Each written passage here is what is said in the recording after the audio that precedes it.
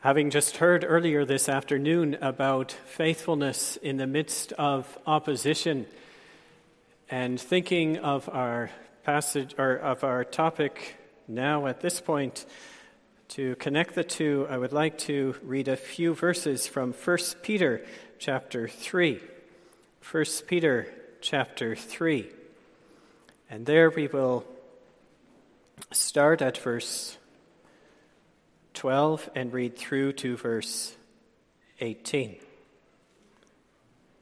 1 Peter, I should actually start at verse 11.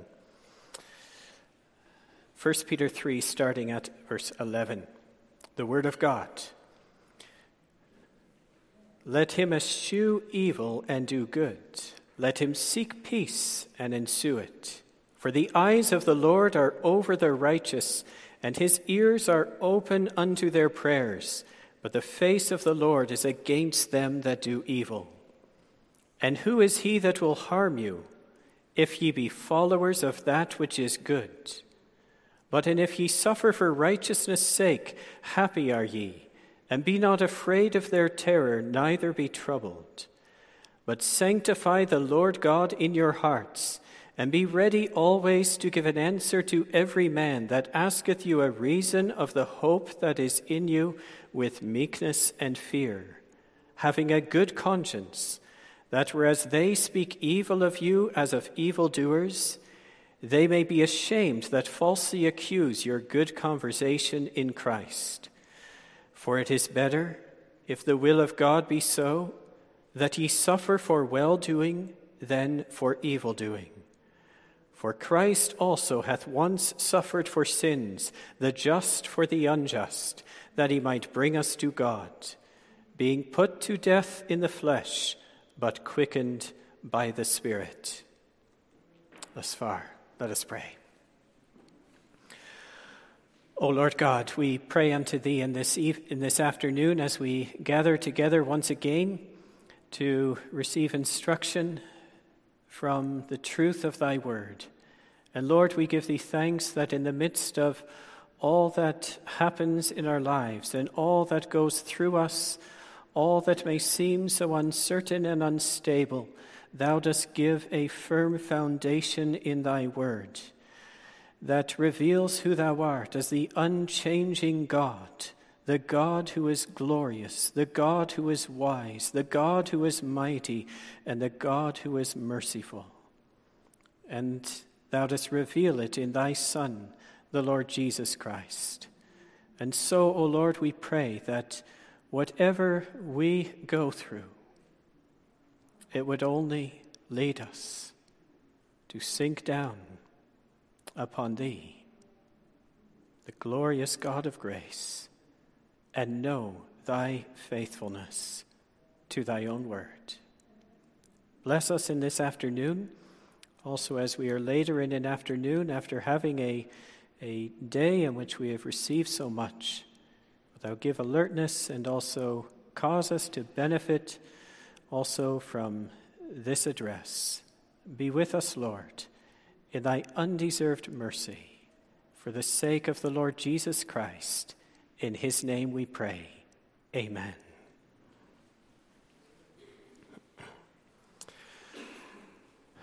Dear friends, this theme of this conference has been sovereignty and suffering.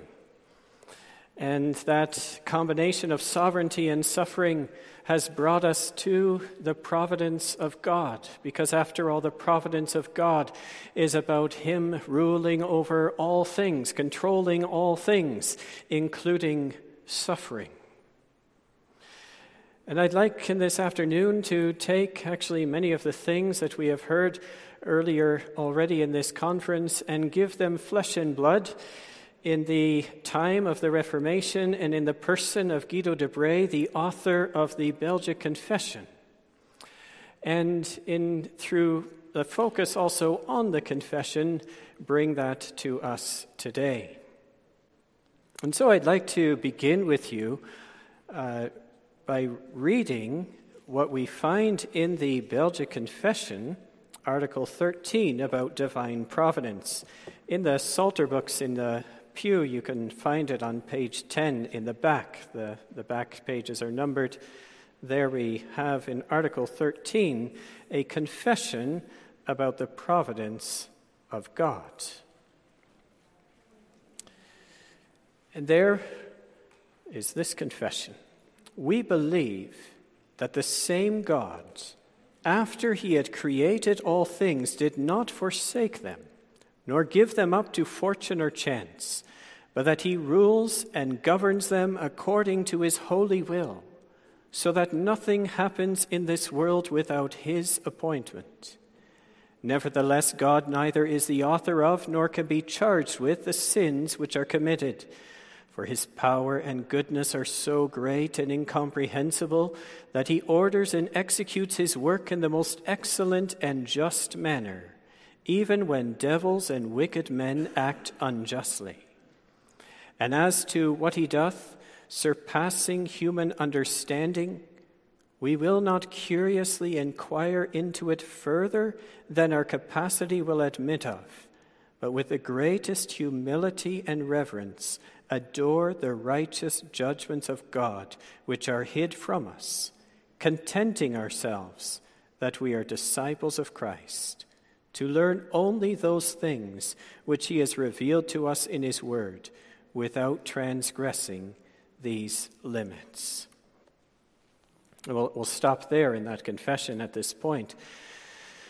Notice how it begins. We believe that the same God. And I'm not sure where this translation comes from, because in the original it's, we believe that this good God. Do you notice how it begins? When it comes to the providence of God, this same good God. The same good God of Article 12 of creation, who created all things, it confesses there, according to his good pleasure. And he looked at it all, and it was very good. In Genesis 3, we went from good to evil, but God is the same. The God who created all good is still the God who is good. And this is the God of providence. And what a message that is for us, that when we think of providence, we don't begin with the things that we go through in our lives and try to draw conclusions about God, but that we begin with what God reveals to us in his word about himself, and that light would shine upon his dealings of providence. And when again we ask, who is this God? Then he is the God who's confessed already in the first article of this Belgic confession, that he is eternal, incomprehensible, invisible, immutable, infinite, almighty, perfectly wise, just, good, and the overflowing fountain of all good. That's the God of providence. And when you think of that, then it makes us very small, doesn't it? Before this great God who's governing over all things, and his attributes, his praises, his perfections are revealed in the Word of God and confessed here in this first article. And yet it's in the midst of the suffering and the sin that abounds in this world that there can be this struggle. God is good, and he's the fountain of all good. And yet there's so much sin, there's so much brokenness, there's so much suffering in the midst of this world. How can we fit these two together, who God is and the reality of sin and of suffering here below? Article 13 doesn't use the theological escape of saying God's hand is not sovereign over Satan and over sin or even over suffering. It doesn't go in the direction of other religions that just say evil was always there. No, it confesses that he's over all, governing according to his holy will. And then notice how it stresses God is not the author of sin, but the one who justly uses sin, evilly committed by man, to carry out his holy purposes. It speaks of Pharaoh. He raised up Pharaoh, that evil man who hardened his heart, and yet God was ruling and appointing him to fulfill his purposes, to show his might in getting Israel out of Egypt. The ultimate display is Christ himself, isn't it? Has been quoted already. It was wicked hands that slew him, and the determinate counsel of God that appointed it. Do we understand that all? Sometimes the hardest providences are providences that involve sin. It's one thing if there's a storm and we see God's hand, but when it's sin that's brought suffering into our lives, or when it's our own sin and we suffer the consequences of it. How do those two things relate? This article is the believing confession of the church that doesn't try to understand and comprehend everything, but it says we are disciples of Christ and desire to learn what he has revealed and not pry into what he has not revealed. It's a confession of the church that sings, "Not haughty is my heart, not lofty is my pride. I do not seek to know the things God's wisdom has denied. With childlike trust, O Lord, in thee I calmly rest, contented as a little child upon its mother's breast." Psalm 133. And yet when we hear that psalm, we can think it's easy to confess that when things are going well in life.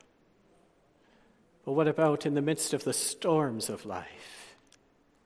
It's easy to say God is an overflowing fountain of all good, and he is in control of all things when we're enjoying good. But in the midst of the storms of life, then what?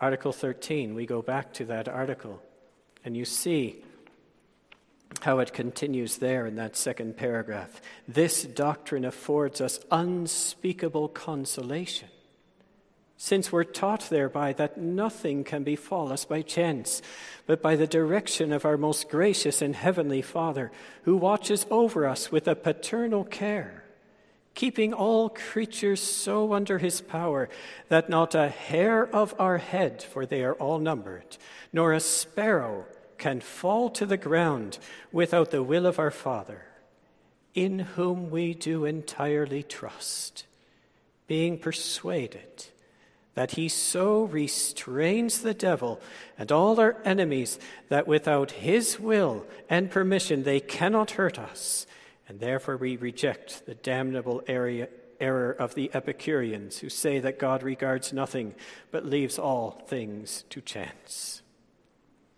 It says here, this doctrine affords us unspeakable consolation. And so if you are a confessing member of a Reformed church, then this is your confession. You confess with the Belgian Confession, it's your confession. This affords us unspeakable consolation. And if you're not a member of a Dutch Reformed church who has this as their confession, then you're also called to join in this confession. This doctrine affords us unspeakable consolation. And when we hear and we think of how that was written in that way, it makes us ask, the author of this confession, what makes you say that? And it makes us ask, those churches who first confessed it there in the 1560s, what makes you say this gives you unspeakable consolation? Are you also suffering? And is God also comforting you personally with this doctrine? Then we see not only this as a confession of the providence of God, but we also see that this is a confession out of suffering.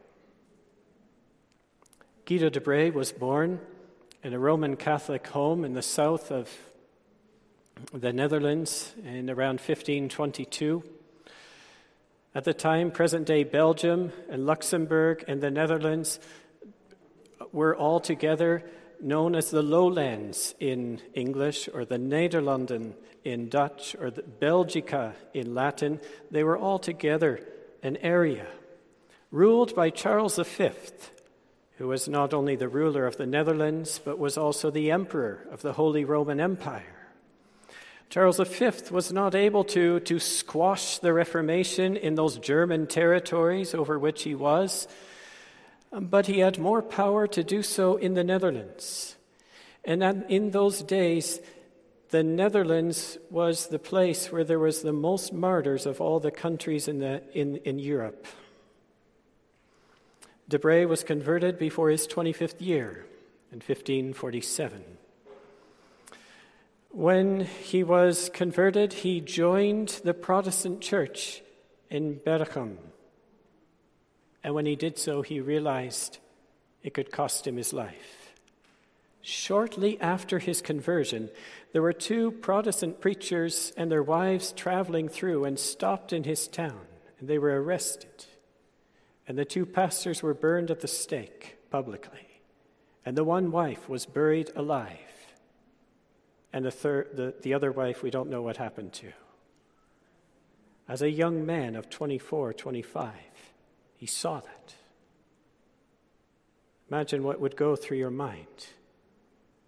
How can God let his sheep be slaughtered by wolves? Guido DeBres did not draw back. The Lord kept him. But he did go to London, England, where he remained for 4 years during the reign of Edward VI. At that time, there was a Dutch-speaking congregation and a French-speaking congregation of refugees from the lowlands. There was 3,000 or 4,000 people were in these two congregations. People who had been scarred by persecution. People who had family members who were still there in the lowlands suffering. And while he was there in England, there was a decree that was issued by Charles V that no one was to print or possess any writings of the reformers or participate in any gatherings led by a heretic, and anyone caught doing so or supporting someone doing so could be put to death. Well, what do you do when you know that's the case? You stay where it's safe, right? And yet, God led Guido DeBres back to the southern Netherlands.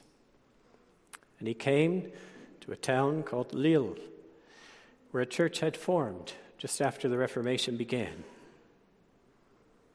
7 years before DeBres arrived, its pastor, Pierre Brulé, one of the first Reformed ministers to come into the Netherlands from Switzerland, was martyred. Yet he came there. And God bless his ministry. His friend, Jean Crespin, reported, in the space of 3 years, the gospel has been preached secretly in homes, in forests, and in fields and caves of the earth, at the peril of life to those who came. Fear of tyranny could not cool off the fiery love of the people who hungered for pasture and food for their souls. And yet persecution intensified. And as a result, many of these also became refugees and went elsewhere. And Guido DeBres also left that area. And you can imagine the heartache that must have involved, the encouragement to see the church grow and see the Lord bless his word, and then the church being scattered by the wolves. He left to elsewhere in Europe, visiting Frankfurt, Lausanne, Geneva, studying under Theodore Beza and others.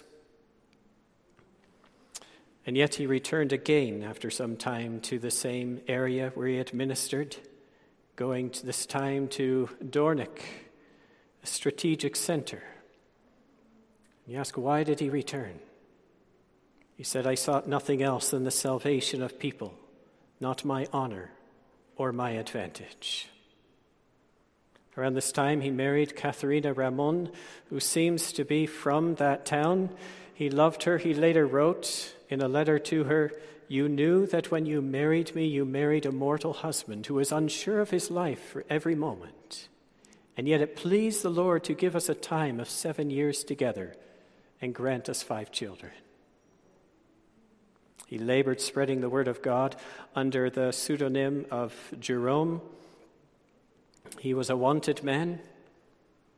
You just think of the suffering of being a husband, seeing your little children, saying goodbye to go out and minister in the evening in some place, not knowing if you would ever come home, not sure of your life every moment.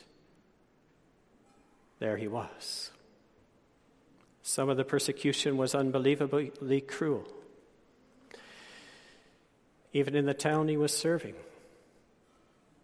There's a report of a rug weaver who dishonored the Mass and was dragged to the marketplace with an iron ball in his mouth to prevent him from speaking, and his hand and his foot was burned off with red-hot tongs, and I'll just stop there. Think of the suffering of seeing that as a fellow member of your church, suffering so.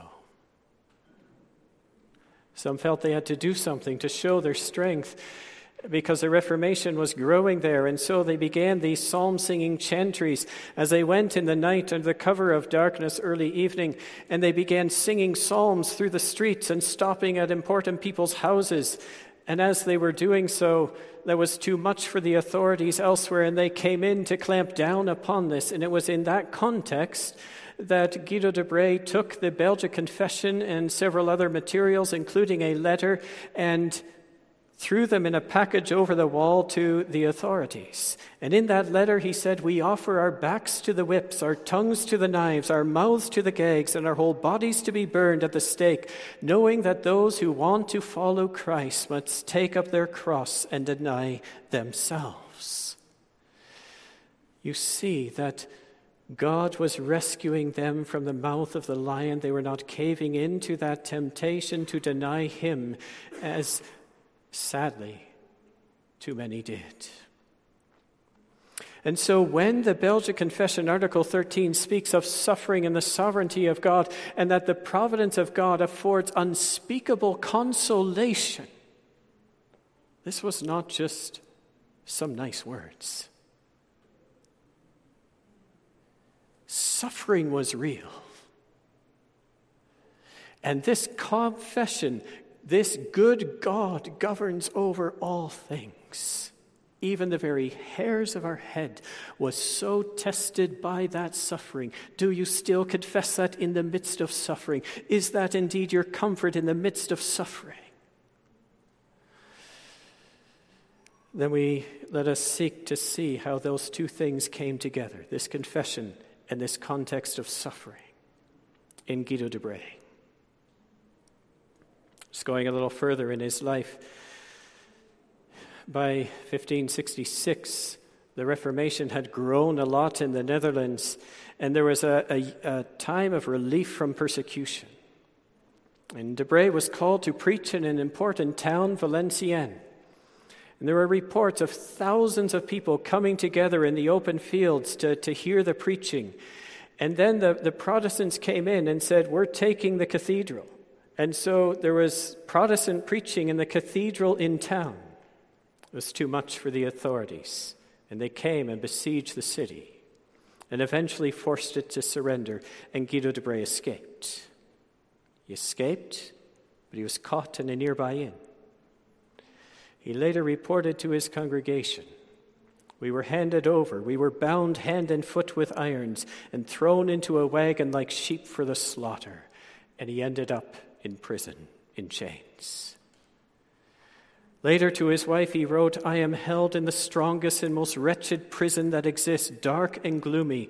The only air I get is through a small, reeking hole into which people dump filth. I have a heavy, thick iron about my feet and my hands, which torment me, wearing away the flesh to my bones."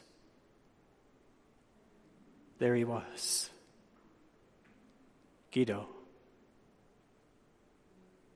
do you still hold to what you wrote? The doctrine of the providence of God affords us unspeakable consolation even now. No, it didn't. It didn't. He wrote to his wife, talking about the sovereignty of God. And he said, human reason rebels against this doctrine. This I have experienced. When I was arrested, I would say to myself, so many of us should not have traveled together. We were betrayed by this one or that one. We ought not to have been arrested. And with such thoughts, I became overwhelmed. Do you hear his honesty?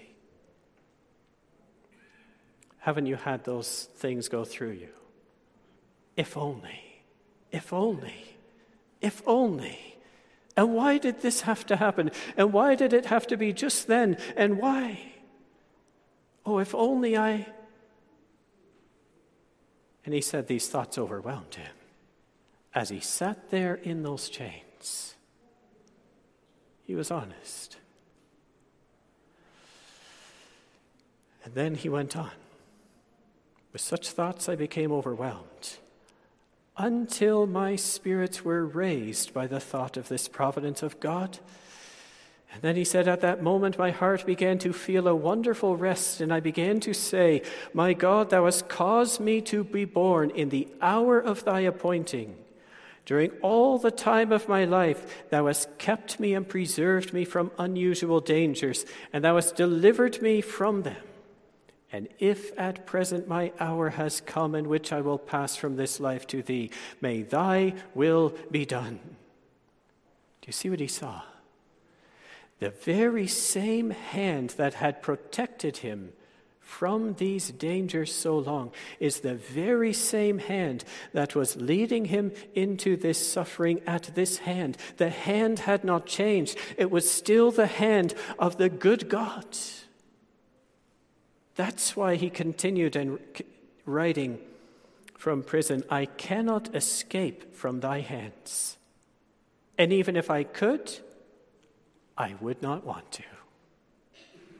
Since all my happiness consists of conforming myself to thy will. All these considerations made and still make my heart cheerful and willing. Do you hear it? I can't escape God's hand. And if I could, I wouldn't want to. What will make us say that? Is it not knowing that hand and knowing that God, whose hand of providence it is? He was writing to his wife,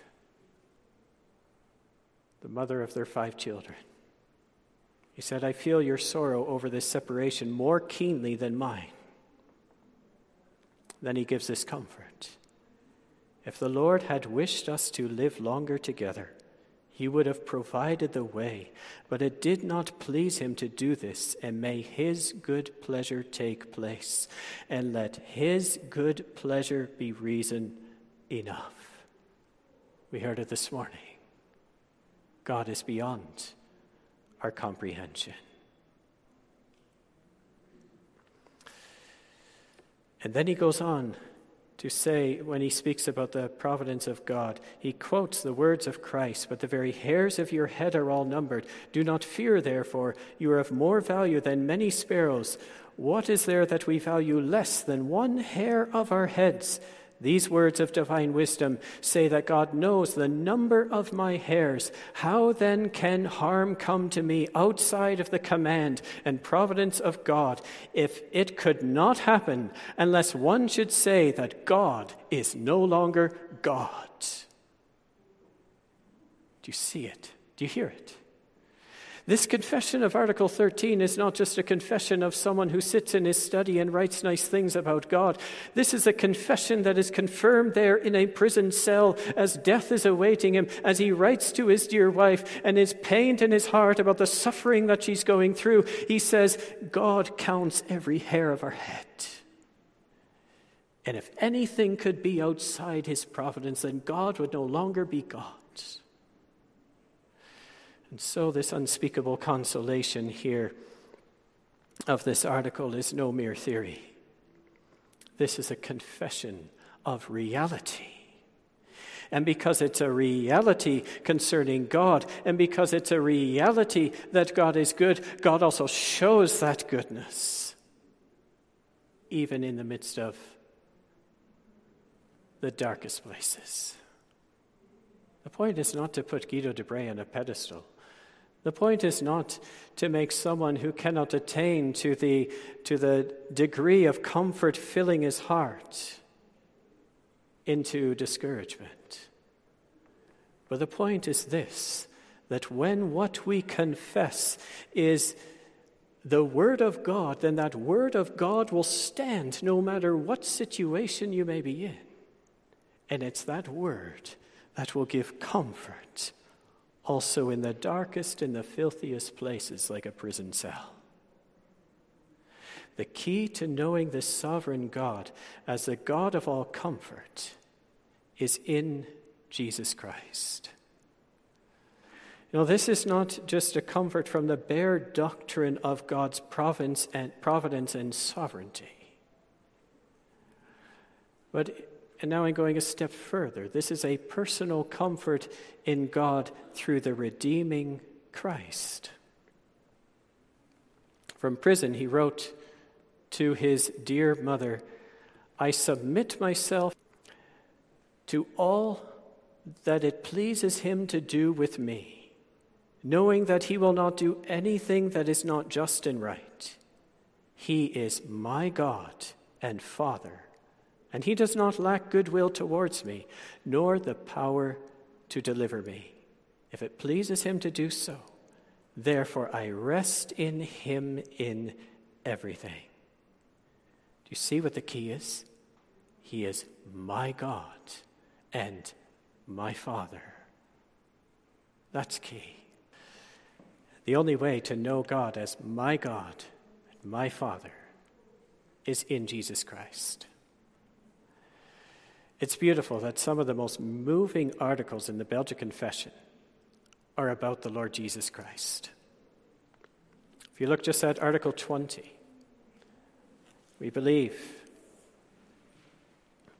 that God, who is perfectly merciful and just, sent his Son to assume our nature.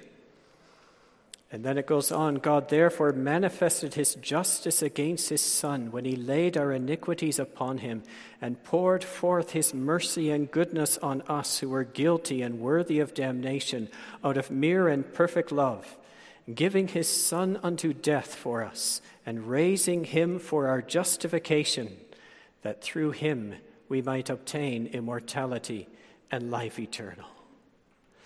Where's the comfort? At the cross, you see most clearly that God is the overflowing fountain of loving, gracious good, even as he pours out his inexpressible wrath upon his Son. At the cross, you find a God of unspeakable mercy. Article 21 goes on and says, "We believe that Jesus Christ is ordained with an oath to be an everlasting priest." And then later on it says, "Wherefore we justly say with the Apostle Paul, we know nothing but Jesus Christ and him crucified. We count all things but loss and dung for the excellency of the knowledge of Christ Jesus our Lord, in whose wounds we find all manner of consolation." Those are words to memorize. In his wounds we find all manner of consolation. It's not just bare, cold providence, but it's the providence then of the God who sent his Son to suffer the wrath of God, to deliver from that and give his blessing in his favor. Why do you find consolation in his wounds in whatever situation? It's because in his wounds you find the favor of this God over all. Only there. My friend, can you echo the confession here? In the midst of whatever you go through, in his wounds, we find all manner of consolation. Not only in his wounds. Article 26 goes on to speak of him as that great advocate, Jesus Christ the righteous. We heard this morning that is such an It doesn't receive enough attention, the intercession of Jesus Christ. But one of the most beautiful articles in this whole Belgic Confession is on the intercession of Jesus Christ. Now it stresses that we have no access unto God, but only through the mediator and advocate Jesus Christ. And when it says that, then it says, if then we should seek for another mediator, who would be well affected toward us, whom could we find, who loved us more than he, who laid down his life for us, even when we were his enemies? And if I'll stop there.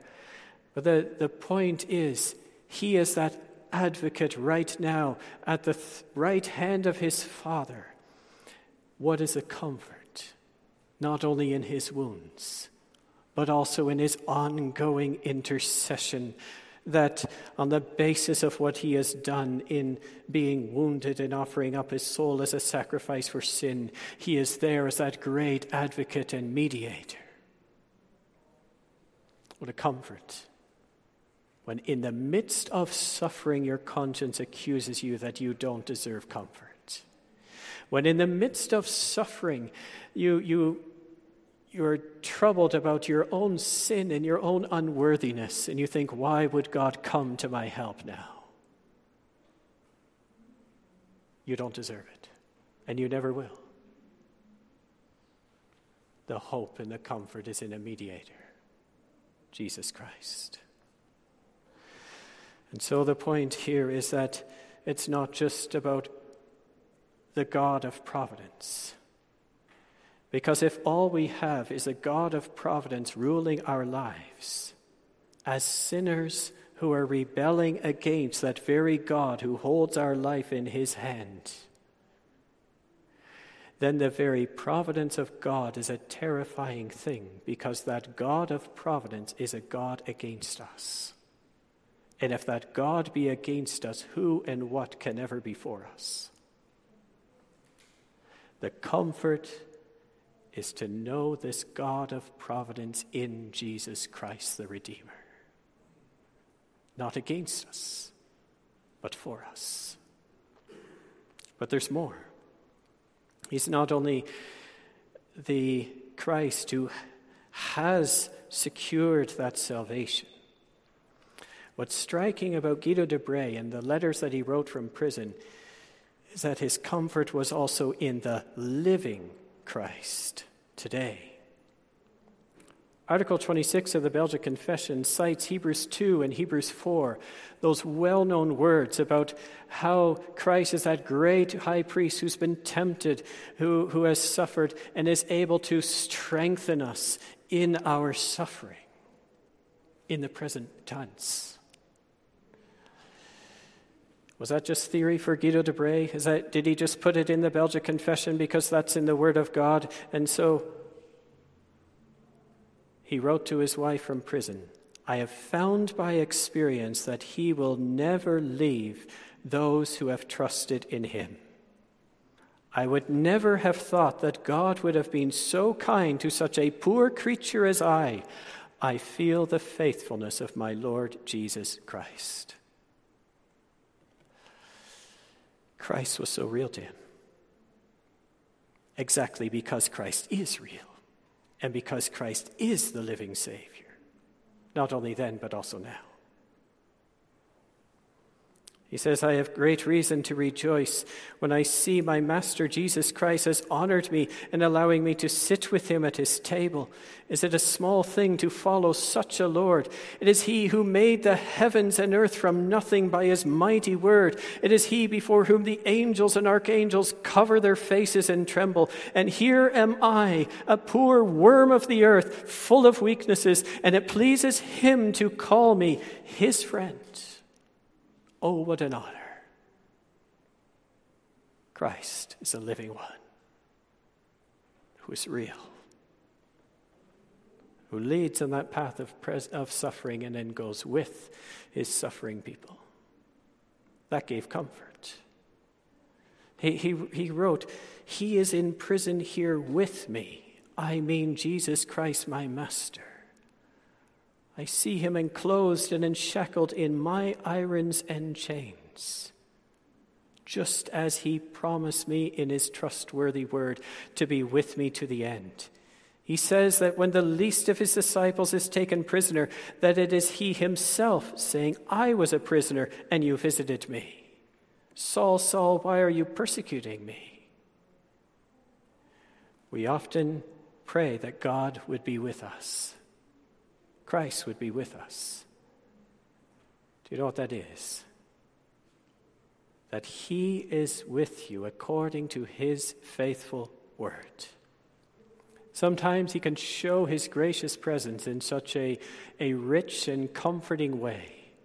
Sometimes he can just be there even in the midst of the darkness, as maybe we'll hear tomorrow morning, sustaining and keeping from perishing. But notice what DeBres says, he's with me just as he promised me in his trustworthy word. And so let Guido DeBres not just let you look at him, but see in him that God is faithful to his word. And he's as faithful to his word today as he was there in that prison, as he was in the days of Paul, as he ever was. DeBres continued, he is here with me, comforting, strengthening me, causing the words of his mouth to fall as a sweet melody upon my ears. He is saying unto me, to him who overcomes I will give to eat of the tree of life, which is in the midst of the paradise of God. And he goes on, quoting text after text after text, and every time he says, he is saying unto me, he is saying unto me. Do you notice it? The comfort is that the living Christ speaks through his written word. The living Christ speaks, can I say, present tense, but not new revelation, but what he's written in his word. He knows what you need to hear. He knows. And he lives to speak. For that word, to strip away all other comforts, that word to humble you. And that word also to comfort you with himself. And so the comfort of the sovereign God of providence is known in the Christ who has secured redemption and lives in the present to give comfort in suffering. There's one final aspect here, and that is the comfort in the Christ who will come again. Because riddles remain. Suffering presses real questions on our minds, on our hearts. Suffering involves real pain, pain that can continue so long. It can involve such real injustices, and there seems to be no righting of them. Where's the comfort of God's sovereignty? He's carrying out his whole plan of redemption till he perfects his great work. Nothing will frustrate his plans, so nothing will hinder his work whereby he carries it out.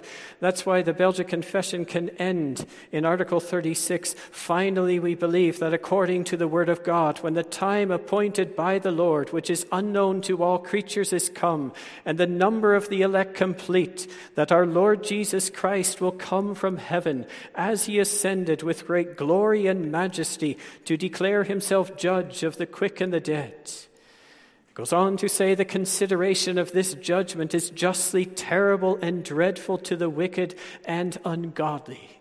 And it is, isn't it? Because that great day when he will judge the living and dead, if we're outside of Christ, then his coming will spell the end of every creaturely comfort we have ever enjoyed, every bit of prosperity that we've ever had. It will be the end of it all. It will be the beginning of eternal suffering, of the wrath of God. It's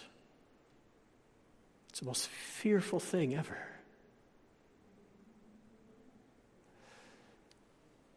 But most desirable and comfortable to the righteous and the elect. It goes on to say, The Lord will cause them to possess such a glory as never entered into the heart of man to conceive. That's what Guido DeBres wrote. Guido, do you still confess that in the prison?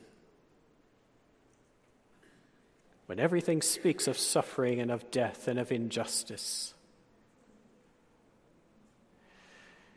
We have a letter of the consistory of Valenciennes to the congregation of what happened on May 31st, 1567.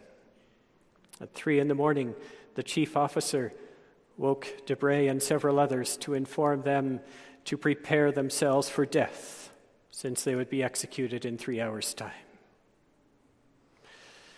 The letter then states, then these gospel ministers began to praise God and to thank the official for the good news.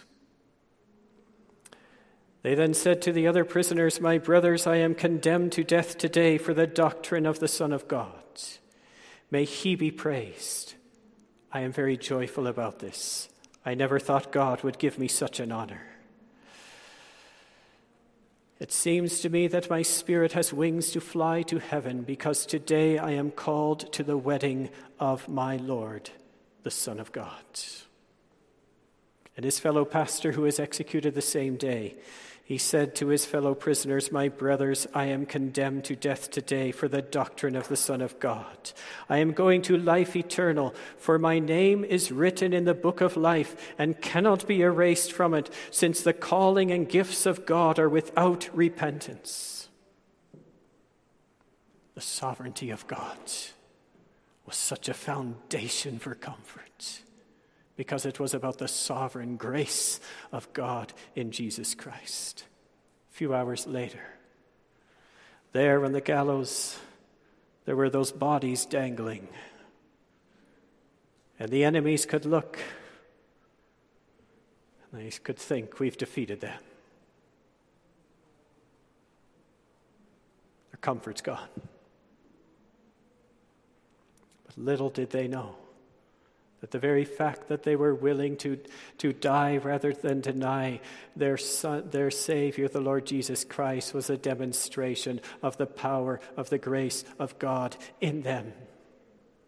And that in this way they were more than conquerors. Then we can understand why the Belgic Confession ends in this way. Therefore we expect that great day with a most ardent desire, to the end that we may fully enjoy the promises of God in Christ Jesus our Lord. Do you hear it?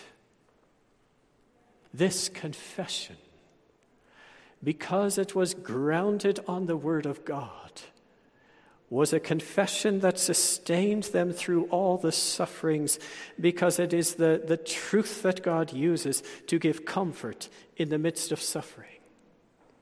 Our situation may be different, but this is what it's about: having a foundation for comfort in the good God, who's an overflowing fountain of God, of good, and whose providence rules over everything. As the God who spared not his Son, but delivered him up. And the God who lives today to preserve and to give comfort until that day when all his promises shall be fulfilled. This is the great comfort that's been tested and found true, because God is faithful. Let's pray.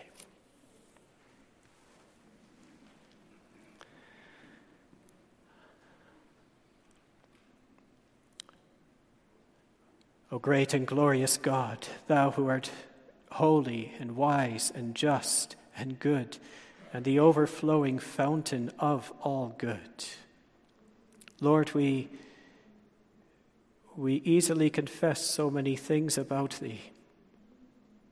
Fill our minds, our hearts with these truths, and that in the midst of all our thoughts that go so many different directions, thy word would take them all captive, and that we'd be filled with thy word and thy Christ.